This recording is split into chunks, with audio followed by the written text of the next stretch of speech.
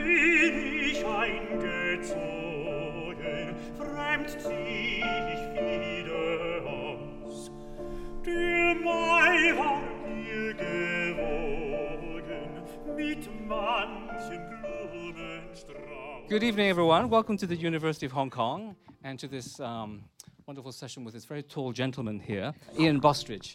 And it's wonderful to have him here because we've been trying to get him to come and sing Schubert for, well, it seems like forever. And it's amazing. It's a dream come true that he's here. And he's, as you know, he'll be giving 2 concerts on Friday and on Saturday. And that's going to be a treat. So I hope you have your tickets ready for that. It'll be wonderful. So welcome to the University of Hong Kong. Nice to be here. Maybe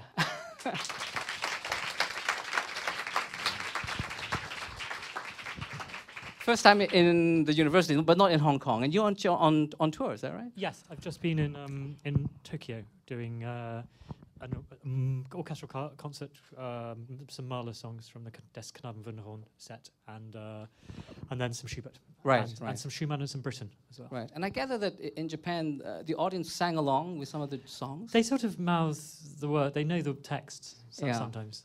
They're very. The leader is quite a strong. There's quite a strong leader tradition in. Right, it's not going to happen, in Hong Kong. Okay. Yeah. I'm quite pleased. I used to work with a very famous Japanese pianist who used to sort of sing under her breath while I was, which was quite distracting. So I'm quite pleased.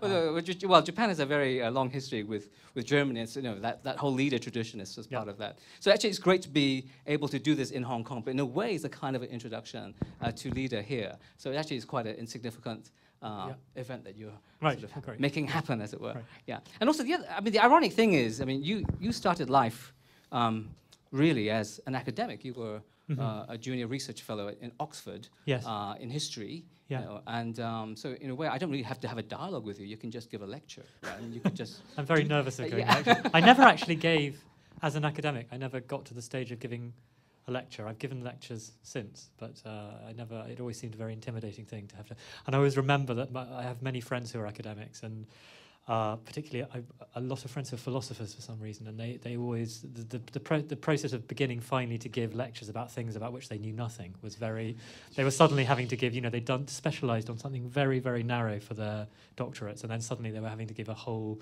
course survey on sort of, from, I don't know, St. Augustine to Wittgenstein, and know everything about everything, and that seemed very intimidating to me. It is very scary. Yeah. So you decided to be a singer instead, Yeah, which is less scary. Which is less scary, yeah. I'm not quite sure that that's the case, but anyway, it's wonderful. But in a way, it's a very unusual sort of career background. So has being an academic in your former life, as it were, made you a very different kind of artist, or distinguishes you in any way in the way you function? Perform? I don't think so, because I think performance is a very, it's something that's lived in the moment, and for me it's about a certain, it depends on the repertoire, but certainly with music that can be broadly thought of as romantic, it's about a sort of intensity and an extremeness of expression, and trying to carry an audience with you.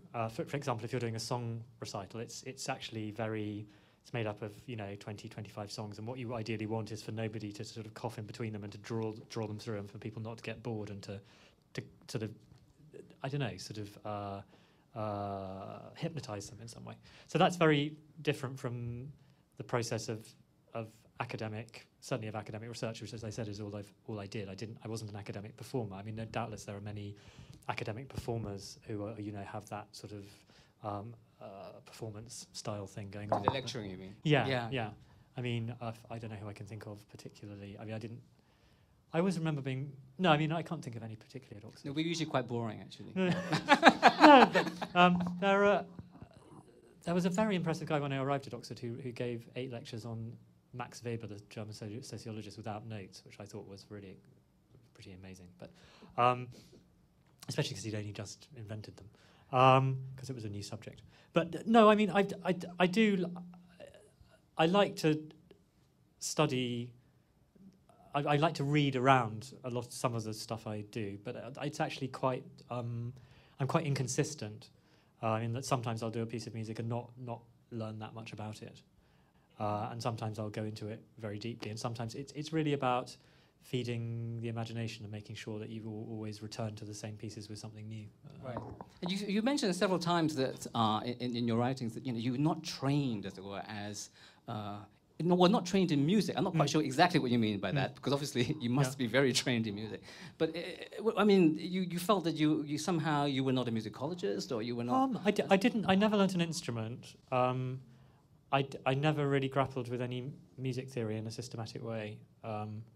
And so I've picked up bits and pieces on the way since I started being a singer, but it's pretty, as I say, pretty unsystematic. So I wrote a book about Winterreise, and in it I sort of addressed some points which are sort of not particularly profoundly analytical, but I mean issues about how you play triplets. But I'm not, I don't have a deep knowledge of how to name things musically, but I think a lot of a performing musician's knowledge is tacit knowledge of some sort. Right. I mean, usually, you don't have to analyze. I mean, you kind of analyze it in the performance. I mean, in the way you interpret it, right? Yes, and I mean, I suppose with what you'd sort of call mainstream, I don't know, German classical music, it's very obvious what's going on because it's about tension and release. But I suppose I carry that. I don't know how it works with other pieces that I sing, and how I suppose I just find an emotional connection with them. I find a way partly through the words, but it's the words plus the music, and it's a form of acting, really. Right. Yeah, no, I think actually German music, I mean, classical music and all that, is highly dramatic. In fact, the whole operatic basis is very important. But let's move on to talk about Schubert, the two song cycles. Maybe you could explain a little bit about these two song cycles to the audience, just to sort of fill them in a little bit, because they're quite similar in a way, because they're both about journeys, and they both end badly, as it were. Yeah. So maybe you could just say a little bit about the two and how they are similar and also different. Yeah, well, the first one, Die schöne Müllerin, the beautiful miller girl, takes a set of poems that were actually written by a man called Wilhelm Müller, but they came out of a sort of domestic game. They were all sitting around of an evening, and they invented these characters, and so it's got a sort of self-conscious archness about it in its original form, and it's got introductory poems which sort of distance from the story. The story is a very simple one. It's that a journeyman miller is traveling, to look for a new job. He finds a new job, falls in love with a girl, talks but can't really talk to her. He's a bit scared of her. Talks a lot to this bubbling brook, which gives lots of opportunities for bubbly brook music in the piano. And he thinks maybe she likes him, but of course, then the hairy hunter comes along, and this masculine macho figure, and he manages to, get her. And in the end, the miller boy throws himself into the mill, and the cycle ends with a lullaby sung by the mill itself. So it's a sort of, in one sense, it's sort of it's faux naive and arch and artful as poetry. But what Schubert did. And he composed it in the year in which he was diagnosed with syphilis, and probably wrote some of it in hospital. He stripped away the irony. He took away all the poems that are in as it were, the narrator's voice, which comment on that, and he made it much simpler in that way. And it's actually, although it's simple, it's very deep, because it's about the connection somehow between a sort of Freudian connection between sex and death. But it's written in the music's sort of simple. I mean, a lot of the songs are what we call strophic songs, so that you have the same music repeated 4 or 5 times for different verses. Some of them are through composed. It's really this was a very early point, 1823, for the song cycle. It's Beethoven had written one, and Die ferne Geliebte, but that's a very short sort of 30-minute thing. And this thing is an hour long. It's a big piece. It's a lot to take on. So that's Schöne Müllerin, a journey from you can either, it's interesting how you treat the miller boy. You can either see him as being a sort of ordinary sort of rustic bloke who arrives in our purview as sort of, you know, quite ordinary and but slowly goes crazy through the course of the cycle. Or you can start out thinking that he's probably a little bit psychotic at the beginning because he's talking to rivers, which is a rather strange thing to do. And those are the choices you make as a performer, where the flip comes. So what do you do? I mean, do you take him as kind of psychotic? I tend to be towards the lunatic side, but I try and pull it back. I mean, one of the things about performing is when you've gone too far in one direction, you think, oh my God, I better pull back and try and get a bit less expressionistic, a bit more classically balanced. But there are so many ways of doing a piece like Schöne Mittwein, because there's so much going on. There's so many interrelating parts and once you make a decision in one song, then it's going to have an impact on how you do another song, and it's different every time. So in 1827, Schubert discovered 12 poems by the same poet. Wilhelm Müller. He discovered them in a banned publication. This was the period in Vienna of the Metternich reaction after the French Revolution and the Napoleonic Wars. So political life wasn't tyrannical. It was just very repressed. Politics wasn't something you were supposed to discuss, and people got together to make music in their houses, and they steered away from politics pretty much. But as a result, there's a lot of coded political commentary, and Wilhelm Müller is one who actually lived in Germany, in one of the German states in Anhalt-Dessau. He was one of these people who was making sort of secret coded political gestures of opposition against this repression, this lack of. But it was particularly connected with. It was liberal-minded, but it was nationalistic, because what Metternich, who was the Austrian chancellor, the Habsburg chancellor, what he was trying to do was stop German nationalism destroying the the Habsburg Empire, the Austro-Hungarian Empire, because it was a non-national, a sort of what do you call it? A multinational, international organization. So Müller composed wrote this 12 poems called Winterreise, Winter's Journey, and that in itself is a sort of metaphor for this is the ice site, this is the ice time, everything's frozen, nothing's happening, nothing's changing, things are repressed. It's a metaphor, a political metaphor that was taken up much later by the much more famous poet Heinrich Heine, who was greatly influenced by Wilhelm Müller. Anyway, Schubert found these poems, and he, I think, was totally seized by them, and in a great hurry composed 12 songs. And then some months later, he discovered that Müller had actually written 12 more poems, and had put them all in a different order, which was probably a bit annoying. But instead of reordering it all, he took out the extra ones and composed them in order, except one of them he reversed because he wanted a fast song in a particular place. And so we have this enormous Lieder thing, which stands right at the beginning of the Lieder tradition. And Lieder in the 19th century were huge, but this monument, this 75 minute long piece, it's the greatest work in the Lieder tradition probably, and it stands almost right at the beginning. And it's a journey, but it's a journey in which nothing much happens, because it starts with the protagonist, like a sort of Byronic hero, leaving the scene of a nameless crime. I mean, it's not really a crime, it's something to do with a girl, and he's leaving because either he can't cope or she doesn't like him, but we're never really told. He leaves the house and he goes out into a winter landscape. And I suppose what he does through the 24 songs of Winterreise is to confront issues of identity, mortality, aging, loneliness, all the sort of very sort of abstract qualities of the human condition. And that's why it stands as one of the sort of great works of.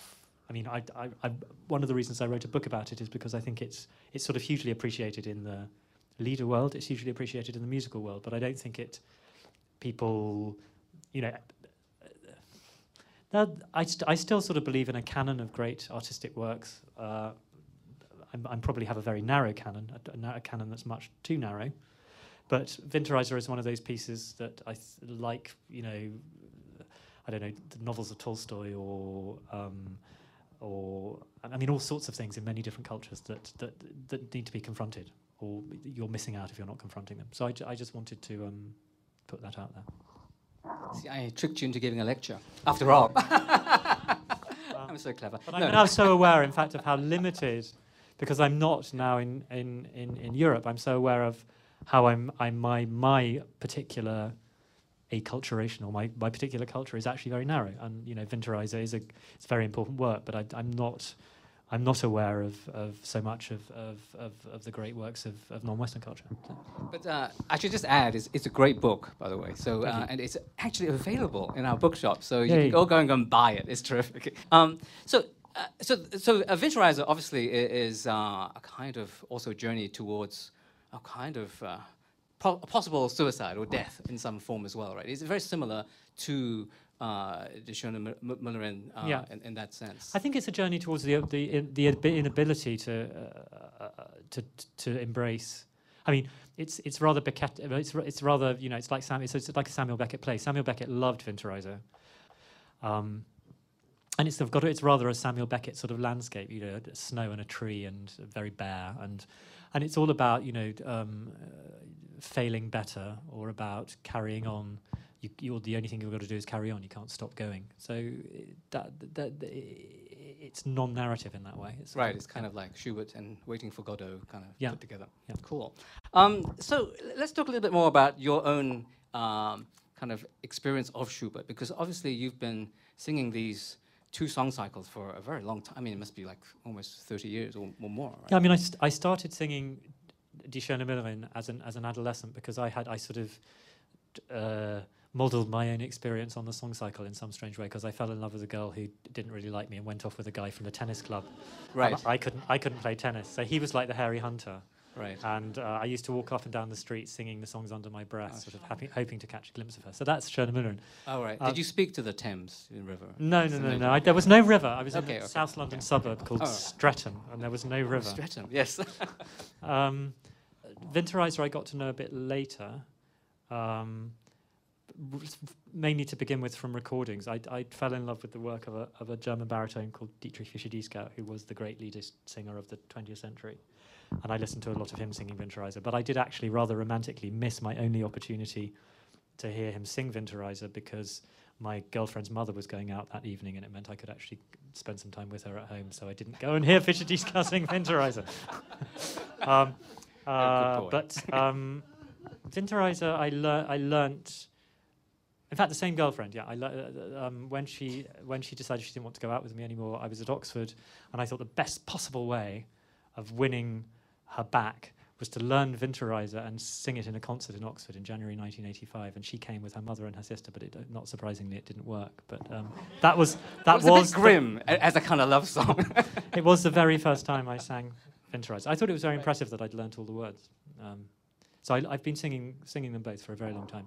So you have a particular affinity, you think, with Schubert? Yeah. I mean, I think Schubert's one of those composers who people develop a sort of personal relationship with. I mean, there's a lot of talk in the academic literature about this idea of my Schubert and how people get very, very attached to him as a person. But it's partly because he's so mysterious. It's difficult to know. There's a sort of, I've called it the tubby tunesmith Schubert, who's a sort of jolly fellow who used to play at parties. But if you read a lot of the comments of his friends, you know, he was up and down, you know, withdrawing from the social scene at certain times. I mean, he had a lot to suffer in his life, and his life was very short. So, I mean, to suffer the treatment for syphilis above all, which involved sort of massive quantities of mercury ointment and hair falling out, and also to suffer the fear of what syphilis, if it carried through to tertiary syphilis, might bring in terms of mental degeneration. And it's one of the interesting things in Winterreise that, you know, you end up with this song, one of the most weird and famous songs in the Lieder tradition, Der Leiermann, hurdy-gurdy player, and you've got this sort of, I think is it called non-functional harmony? I mean, nothing happened. You're sort of Yeah, it's stuck. kind of like this kind of drone that goes Yeah. on, right? And yes, And it doesn't you quite finish. You feel it's like somebody crazy playing who can't get out of their repetitive pattern of mental behaviour. Right. And of course, it's a little bit unfair just to talk about the singer and leader, because obviously the piano plays Yeah. such a crucial part in this. I mean, how do you understand the piano part then in Schubert's song cycles? I mean, the piano is crucial because it's really the invention of the piano, of a sort of sustaining quasi-symphonic instrument that allows the development of the lied. I mean, lied just means song, and of course there have always been songs, but what you get in the 19th century, first of all in the German tradition, and then it's passed on to particularly to the French, the Mélodie tradition, you get this harmonic complexity and this sense that the piano is a protagonist in some way, or at least I like to think of it again in sort of Freudian terms, that it's as if the singer is the sort of ego, and the piano is two things at once. Actually, it's the id. It's these surges of emotion, or of this psychic phenomenon underlying everything. Plus, of course, it's able to imitate the natural world in a strange way, because it's not clear why. I mean, I suppose they're sort of topics, aren't they? Certain piano figures come to be associated with, the rustling of leaves, or the bubbling of water, or most famously in the Schubert song Erlkönig, a horse galloping through a forest, just repeated octaves. Da, da, da, da, da, da, da, da, da. Now, of course, that doesn't sound anything like a horse, but somehow we're told it's a horse in the poem, and then we think of it as a horse. So the piano is absolutely crucial, but I suppose in the concert situation, it's the singer is the front person who's doing the acting. So very often the pianist and the piano part doesn't get enough attention, even from people who should know better. And you often read reviews of Lieder recitals where the pianist is barely mentioned at all, except to say how sensitive, which is the most irritating possible thing to be called if you're a pianist. So no, I mean the piano is crucial. Yeah. But also, I think, as you said, song has been going on for a long time. But now we have a leader tradition developing, where somehow, as you said, the piano somehow gets sort of inside you. Right? It's a kind of psychological inner commentary on the poem that's going on. Yeah, and that's what seized me when I first heard it on record, I think. But it's a sort of it's a limited historical phenomenon. I mean, it's sort of born in the 1820s, and what happens in the course of the 19th century is it starts as essentially a domestic genre. I mean, it's one of these things that's on the cusp. I mean, something like Winterreise wasn't, or Schöne they weren't performed in concerts. Maybe occasionally extracts were. People would have them at home. They'd maybe sing them to themselves. Schubert famously performed Winterreise to his friends, but Winterreise wasn't performed as a concert piece in total until the mid-1850s. And then you start to get composers becoming more and more involved. It becomes a more and more high-status art form rather than a low-status art form, which it had been before. Everybody has to compose Lieder in the German tradition. There are, dozens and dozens of recitals every week in German cities in the late 19th century, and the genre becomes more and more complicated. It becomes more and more professionalized in the hands of people like Hugo Wolf. It turns into orchestral song in the hands of someone like Gustav Mahler, and then by the time you get to the 20th century, that sort of professionalization, complication, getting more and more difficult, plus the invention of the gramophone sort of pulls the rug out from underneath the Lied. And I think, there are fewer and fewer people composing Lieder as you go through the 20th century. And for me, the last great Lieder composer is actually probably an English composer, Benjamin Britten, who loved the Lied, performed a lot of Lieder, and composed, 7 or 8 amazing song cycles in the German, sort of in the German tradition. Yeah, especially for tenor, right? Yeah, that's very nice. Yes. I was also thinking about how a professor that I used to study with a very famous music theorist called David Lewin. He worked a lot on Schubert, and he always mentioned that Schubert was like this naive genius, because in a way he just wrote a lot of music. He just kept going. But somehow, when you look at this music, I mean, the profundity there, even in a simple song, it's amazing, and you can keep going deeper and deeper. And when you look at the text and the music, there's almost a kind of perfect marriage between German lyric poetry and the music that Schubert is writing. I'm just wondering, for you, I mean, why do you think this type of poetry sort of works so well with Schubert? I suppose German poetry is quite, of that period, is quite, it has a degree of simplicity, but certainly compared to German prose, which is much more contorted and complicated to understand, for me anyway. It's interesting because some of the best songs have poems that are terrible on their own. I mean, there's a very amazing song called Der Zwerg, the Dwarf, which uses the Fate motif from Beethoven's Fifth Symphony. Dum dum dum dum goes all the way through, and it's a gothic melodrama in 4 minutes about we sort of focus in on a ship, and on the ship is the dwarf and the queen has somehow betrayed the dwarf with the king, and in the end the dwarf strangles her with a cord and throws her in the ocean, and then we see him sort of sailing off like the Flying Dutchman. He will sail on forever, never land. And in many ways it's a completely ridiculous poem, but it makes Schubert somehow takes the poem, sort of eviscerates it, gives it some sort of musical meaning which he drives through it, and the sounds of it, you wouldn't want not to have the poem. It's not that it's good despite the poem. The poem is definitely part of it, the scene that's summoned up, and also the sounds of the words. So it's a bit. I always think of it as it's a mysterious process. The way that it's like a sort of transubstantiation, the way that a poem is turned into a song in that way.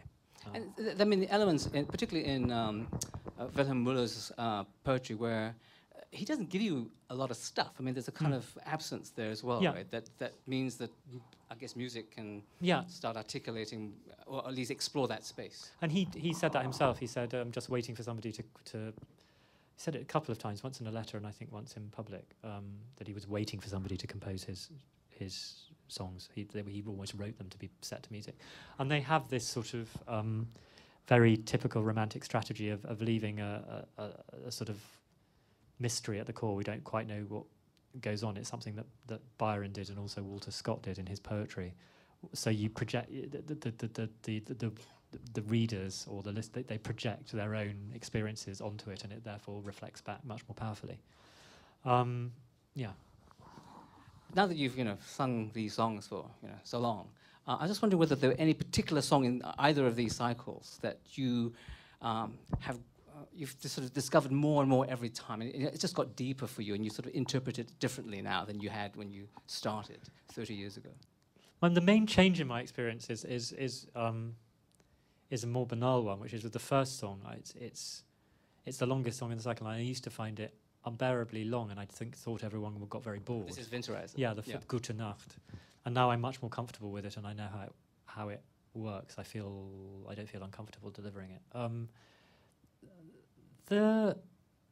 don't know. I sort of see the whole. It all seems to work as a whole in a way. That's the thing I suppose I experience and have experienced more as I've performed the piece, is just experiencing it as a sort of single arc. I can't think of any particular change in any one song. What about with pianists? Because you've played, you've sung these pieces with many different pianists, and some extraordinary ones, including Ushida. Yeah. There's a recording with her, and then you've worked with people who are just accompanist, as it were, like Judith Drake and Graham Johnson, and then even with the composer Tom Mendes, right? So I was just wondering, do they contribute to your interpretation, or do they play in such a way that it really kind of changes things for you? Oh, it definitely does. But it doesn't always involve sort of discussion. It's something that comes out of performance in a way that I mean, some musical experiences involve a sort of exchange of ideas and talking about it. But I'm always struck by a conductor like Claudio Abbado, who he never really did much in the rehearsal or said very much, and it all came out of his hands apparently in the actual concert. And with pieces like this that both I and the people I'm working with know very well, it sort of happens in the moment. But it does, of course, it makes a huge difference, and it's always the pianist, for example, who sets the tempo. The most different experience was really working with Tom Ades, because he did. I mean, it sounds like a sort of cliche, and it's sort of obvious, but he did bring a sort of composer's eye to it. I just did a couple of performances of it. I mean, I've done it with him a lot on tour in the States, on tour in Europe, and then we just did 2 performances in London, which we recorded. And he has, because he's not a full-time pianist, he has quite an idiosyncratic piano technique, but also, so he'll which suits me very well, because he'll do quite exaggerated things, and he'll bring out. I mean, if you look at the markings in Schubert, they're often quite exaggerated. Where he wants you to emphasize a word, and it goes against, I think, one of my bugbears, which is this notion that Schubert is a sort of it's something that should be sung just naturally, with no interpretation, and that we don't want any interference with it, we just let it happen, which that's anathema to me. And I don't think it's true to what Schubert actually does if you look at the way he marks his work and the way he composes. So Tom would respond to that, and also he looked at the he went back and looked at the autograph score, which is in the Pierpont Morgan Library in New York. It's a rather extraordinary score. The first 12 songs, it's actually what he wrote down as he was composing it, so there's sort of crossings out, and it's quite difficult to read. The second half is a fair copy. But he found really interesting things that nobody had noticed, different chords that were slightly different and slightly odd, rhythms that were slightly different and slightly odd, and things that actually, bizarrely, hadn't been picked up by the critical edition, the Bärenreiter critical edition edited by Walter Dürr, which was a surprise. Right, so we look forward to that recording. Yeah. And then, what about working with someone like Ushida, where, I mean, obviously she's a concert pianist, so she would have a very different take on how it should be done, I guess. Yeah. I mean, she's a wonderful pianist, and but it doesn't seem that she's actually the person who sings along. Oh, yeah. But she loves this. She loves this music, and she's known it for. She was brought up in. Her father was the Japanese ambassador to Vienna, so she's a sort of Viennese, and it's part of her formation. And she she plays it wonderfully. So, but it's not singularly. I wouldn't say it's singularly different from doing it with a so-called accompanist. Right. With these 2 cycles, I think it's nice to put it in a bit of context, because in a way, both of them are a little bit dark. And also, I mean, there's aspects about them of loneliness and alienation, this kind of death wish, and this kind of, unrequited love that's sort of just haunting the whole thing. I mean, and also, I mean, the other thing about this that that you should know is that these 2 song cycles sort of became part of the whole German psyche, really. I mean, they were sort of not only a tradition that was sung, but it became part of what it meant to be German, and that whole sense of identity. That's why I think people can sort of sing along with these with these Schubert songs. So maybe you can fill us a little bit in about the historical context for this type of rather grim sort of narrative that sort of just takes hold of the German imagination. Yeah, I mean, there's a tradition in writing about Germany that sort of this idea of the Sonderweg, the exceptional path that Germany took, and trying to explain why Germany reached what it reached in the Nazi time, and it looks back into the 19th century, and it tries to find roots in. Even in certain things about German Romanticism, this sort of death obsession, and it's something as if there's something unhealthy about it. And I think that's sort of probably barking up the wrong tree, because, I am myself. I am half in love with easeful death. It's something Keats says. It's a common romantic trope, and it's also a common feature of human experience, I think. And again, you find it in, I mean, it's a German, psychoanalysis is German, but still, the poles of, you know, of eros and thanatos, of sex and death, they do dominate, you know, and biologically, that they are dominant features of human experience. So I think the Lieder tradition reflects that, and but it did become a very important part of German culture. Some of the songs that Schubert composed became, as it were, folk songs. Particularly the fifth song of Winterreise, Der Lindenbaum, the linden tree, which was sort of slightly bastardized and simplified by a German composer in the mid-19th century, and became the sort of song that people sang when they went hiking or out with the Boy Scouts. And then I think it's particularly, I talk about this in my book, in a novel by Thomas Mann called The Magic Mountain. Which is a funny book because it's written. He started it probably, I think, around, you know, he wrote the very famous novella Death in Venice in 1912, and then the First World War broke out, and I think Magic Mountain was a project that was on the boil all this time. He didn't really write another novel, having written the famous novel Buddenbrooks earlier. He didn't really write another novel until the 1920s.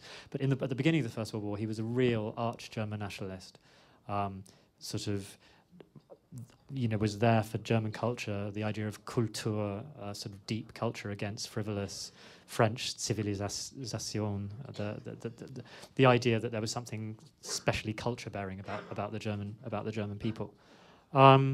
And he then, at the end of the war, he turned against that greatly. And in a way, The Magic Mountain, which is a novel set in a sanatorium where somebody is sort of consumed by possibly imagined tuberculosis, but it's a sort of apologia for that attitude. It's sort of saying there was something sick and unhealthy about German culture, and I was part of it, and here I'm saying goodbye to it. And one of the central ways he expresses that in The Magic Mountain is by the introduction of the song Der Lindenbaum, the one I just talked about, the one that became a folk song, and saying that is a sort of symbol of German longing for death. And he puts it into a scene in the sanatorium, but then at the very end of the book, the guy in the sanatorium leaves and goes off to fight in the trenches in the First World War, and he sings one of the lines from Der Lindenbaum as he's sort of going over the top and marching through the mud. And so it definitely does have that image in German culture, but I'm not sure it's entirely. I'm not sure it's that simple. Right. But this is kind of the German culture that leads to war, as it were. And I think actually, I mean, just as a kind of counterpart to the Thomas Mann Magic Mountain, there's of course Dr. Faustus, where it's really a Beethoven-Schoenberg book that basically does the whole thing again, as it were, but from the lens of Beethoven and Schoenberg. So there's obviously something very musical about Thomas Mann. But let's bring it back, you know, from this very long kind of historical trajectory and go back to the time of Schubert. I mean, you mentioned briefly there that you thought that politics also played quite a strong role in the formation of these poems and these songs. Yeah. And what is this context? And because most people would put it, you know, I mean, this kind of death wish and all that kind of an alienation in the context of poor old Schubert, you know, he's dying and all that kind of stuff. But obviously he wouldn't have known he was necessarily dying when he was writing these song cycles. So, and I think he knew he did know he was dying. That's the thing. I mean, he didn't die of what he would have died of. Right. He probably died of eating some bad fish or something. But he would have died in the end of syphilis, and he would have been aware of that. But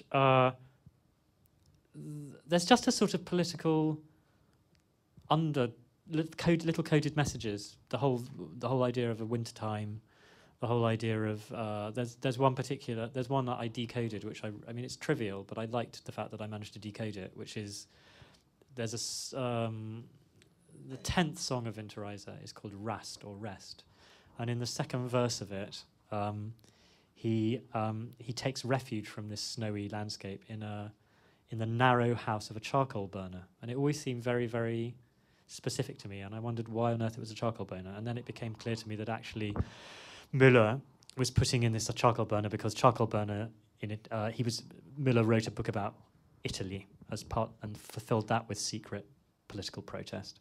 and the revolutionaries in the nationalist revolutionaries in Italy who were fighting against the Austrian domination and the Neapolitan domination of parts of Italy. They were called the Carbonari, which means charcoal burners. So here's this sort of little secret pointer towards. It's like, you know, this is a Winterreise. It's not that it's a political. It's not a piece of political action. It's not even a piece of political theatre, but people could sing it and perform it together and feel, I suppose, unified in a state of sort of silent protest. It's an act of solidarity in that way. Maybe it's not just what it appears on the surface. It's which is a song cycle about alienation and disappointed love and so on. Right. What about we talked about that a little bit just now about reading Schubert's life into this, a little bit about death. But I mean, what about other aspects of his life? Do you understand these songs also from a kind of, as it were, kind of biographical angle in terms of Schubert's own experiences? Yes, I mean, he definitely. I think he would have been seized by certain aspects of Winterreise when he got his hands on the poems, which related to his own life. I mean, the first song always seemed a bit of a mystery to me. The first poem, a man is leaving a house in the middle of the night, leaving behind. It says the girl talked of love, the mother of marriage, and he's going out into a snowy landscape. You think, why was this man staying in this house? Who was he? How can we make sense of it socially in the 1820s? A man staying in a house and then leaving. What was his relationship to this family? And one way of understanding it that came to me is that he's actually a house tutor. This is a very common phenomenon. It starts in fiction in the 18th century in Rousseau's Nouvelle Héloïse, but it's also the experience of a lot of the sort of philosophers and thinkers of the late 18th and early 19th century, that they worked as tutors, private tutors in the houses of the upper middle class, and sometimes got into trouble either with the daughter or with, in the case of Hölderlin, the poet, he fell in love with the wife. So, and this happened to Schubert. He went to teach the Esterházy girls in Zélitz in Hungary, and he sort of fell in love with one of them. And so I think this would have, he would have felt a connection with that poem. And similarly, I think he would have felt a connection, as I said before, with the idea that this cycle ends with a vision of an old, destitute musician, the Leiermann, the hurdy-gurdy man, playing in the snow with gnarled fingers and repeating the same thing over and over again. He would have seen that partly as a vision of, the insecurity and poverty of the musician, and partly as a prediction of his own mental degeneration. Yeah. So I think there are always. I don't think we should shy away from the biographical. I think there's a sort of embarrassment about biographical criticism, which I don't really understand. I mean, I think it's the human interest of music is important. I mean, music isn't a sort of, it's not a cosmic, detached, absolute thing. It's actually it's an expression of human interest and human emotion and human relationships. I mean, that's why people make music. That's what music is about. Particularly in that period where life and art kind of merged, really, with a lot of these romantics. Because I think the talk of tutors is very would sort of ring a bell in Hong Kong, because Hong Kong people love tutors. I mean, so maybe the Winterreise will mean new things in Hong Kong. Yeah. What about other aspects that are common between the two cycles? I mean, there's a lot about nature. I mean, nature seems to be almost a protagonist or some sort of character, right, in both cycles. Yes, I mean, in the first cycle, I mean, you can see the brook, the Bächlein that he starts talking to as a sort of cozy, friendly figure. But I suppose in the end, it's the crazy relationship with the brook that leads him to commit suicide, and he does commit suicide by jumping into the brook. So it's cozy, but maybe at the same time threatening. It's a bit fairy tale somehow. In Winterreise, you've got aspects of nature which are, you've got the icy cold, you've got things blowing into his face. Particularly striking, you've got this crow about halfway through the cycle that follows him, circling above his head in a very creepy way. It's a wonderful piece of writing in the piano. and is basically waiting. He knows he's waiting for him to collapse so that he can pick his bones. And there's something almost sort of erotic in the relationship. The sort of it's the erotic death. The sort of yeah. And nature also, I mean, because I'm a Beethoven scholar, so it seems very different from Beethoven's relationship with nature, which is always, in the Pastoral Symphony, much more religious in a way. Whereas of Schubert, nature seems to be very, well, objective, and even though you read so much into nature in the end. Yeah, it's funny because I mean, yeah, I mean, in Winterreise, I think nature is, the whole thing is that you can try and, nature is outside, and it's either, it doesn't care. I mean, this is the thing about the period in which Schubert's growing up. It is the beginning. I mean, this thing has had many beginnings, but it is a period in which, for example, deep time is being discovered. The idea that it isn't that the universe is 4,000 years old. It's actually much, much older. Things have been going on for a long time. Human beings seem smaller. The universe seems bigger. There seems maybe a loss of personal relationship to the universe and to the natural world, and a feeling of a deus absconditus, that maybe God. I mean, Schubert's complicated because he's clearly, his attitude to religion is a conflicted one. I mean, he writes some very pious pieces, but he leaves out crucial bits of the Mass to signal the fact that he's not actually a totally Orthodox Catholic. And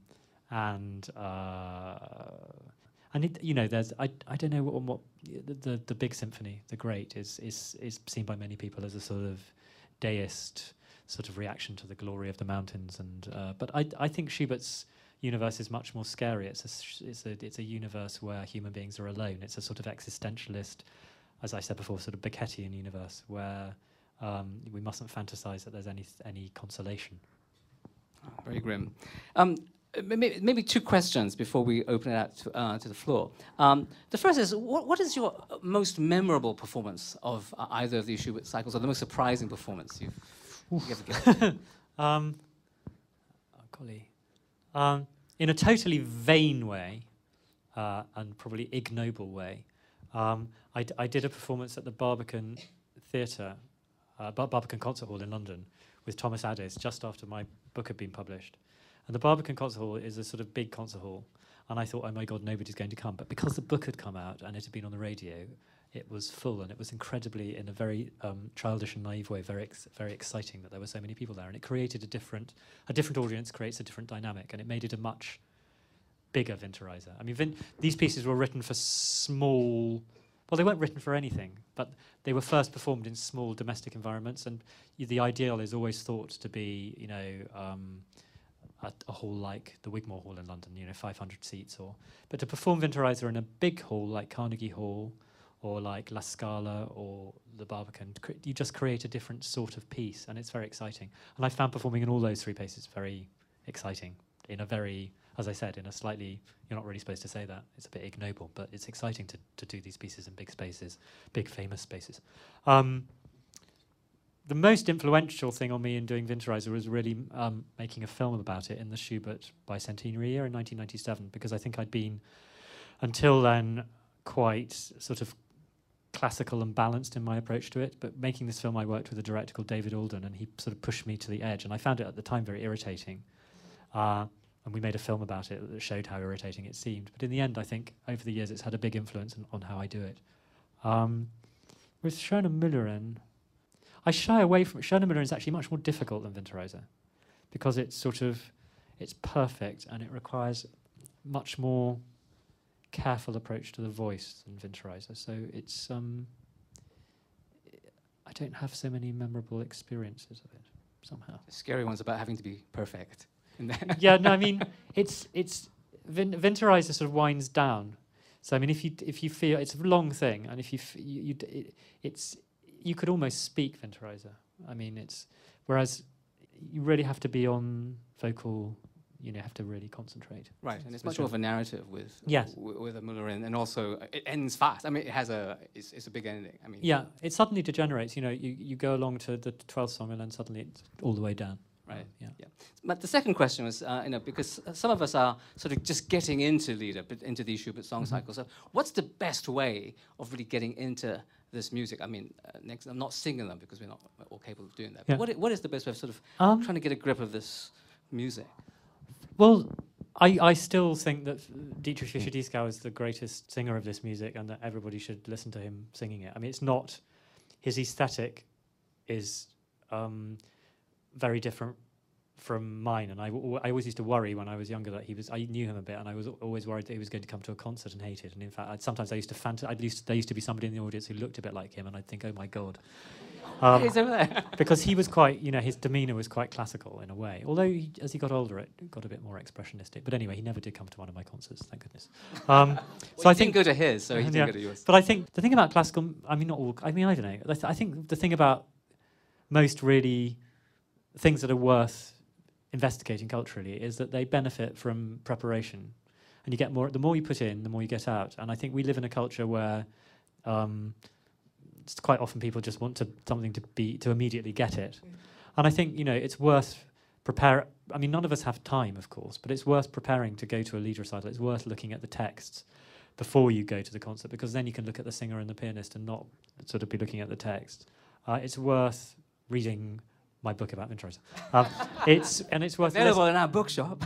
And it's worth listening to different singers, different styles. So we've got so much available now, so easily on YouTube and Spotify. You can hear the different ways people have done it over the years, and that's fascinating in itself. So yeah, I think a little bit of immersion, and then go to Lieder recitals, because that's the thing, that's the real thing. It's an art form that's developed. It's not anything Schubert in a sense would have recognised. It's developed historically, and it's become a particular sort of thing at this particular time. But I think it's a wonderful development, and a very intense and direct form of music making. It's just as dramatic as opera, but without all the sort of distractions. Form, I don't know.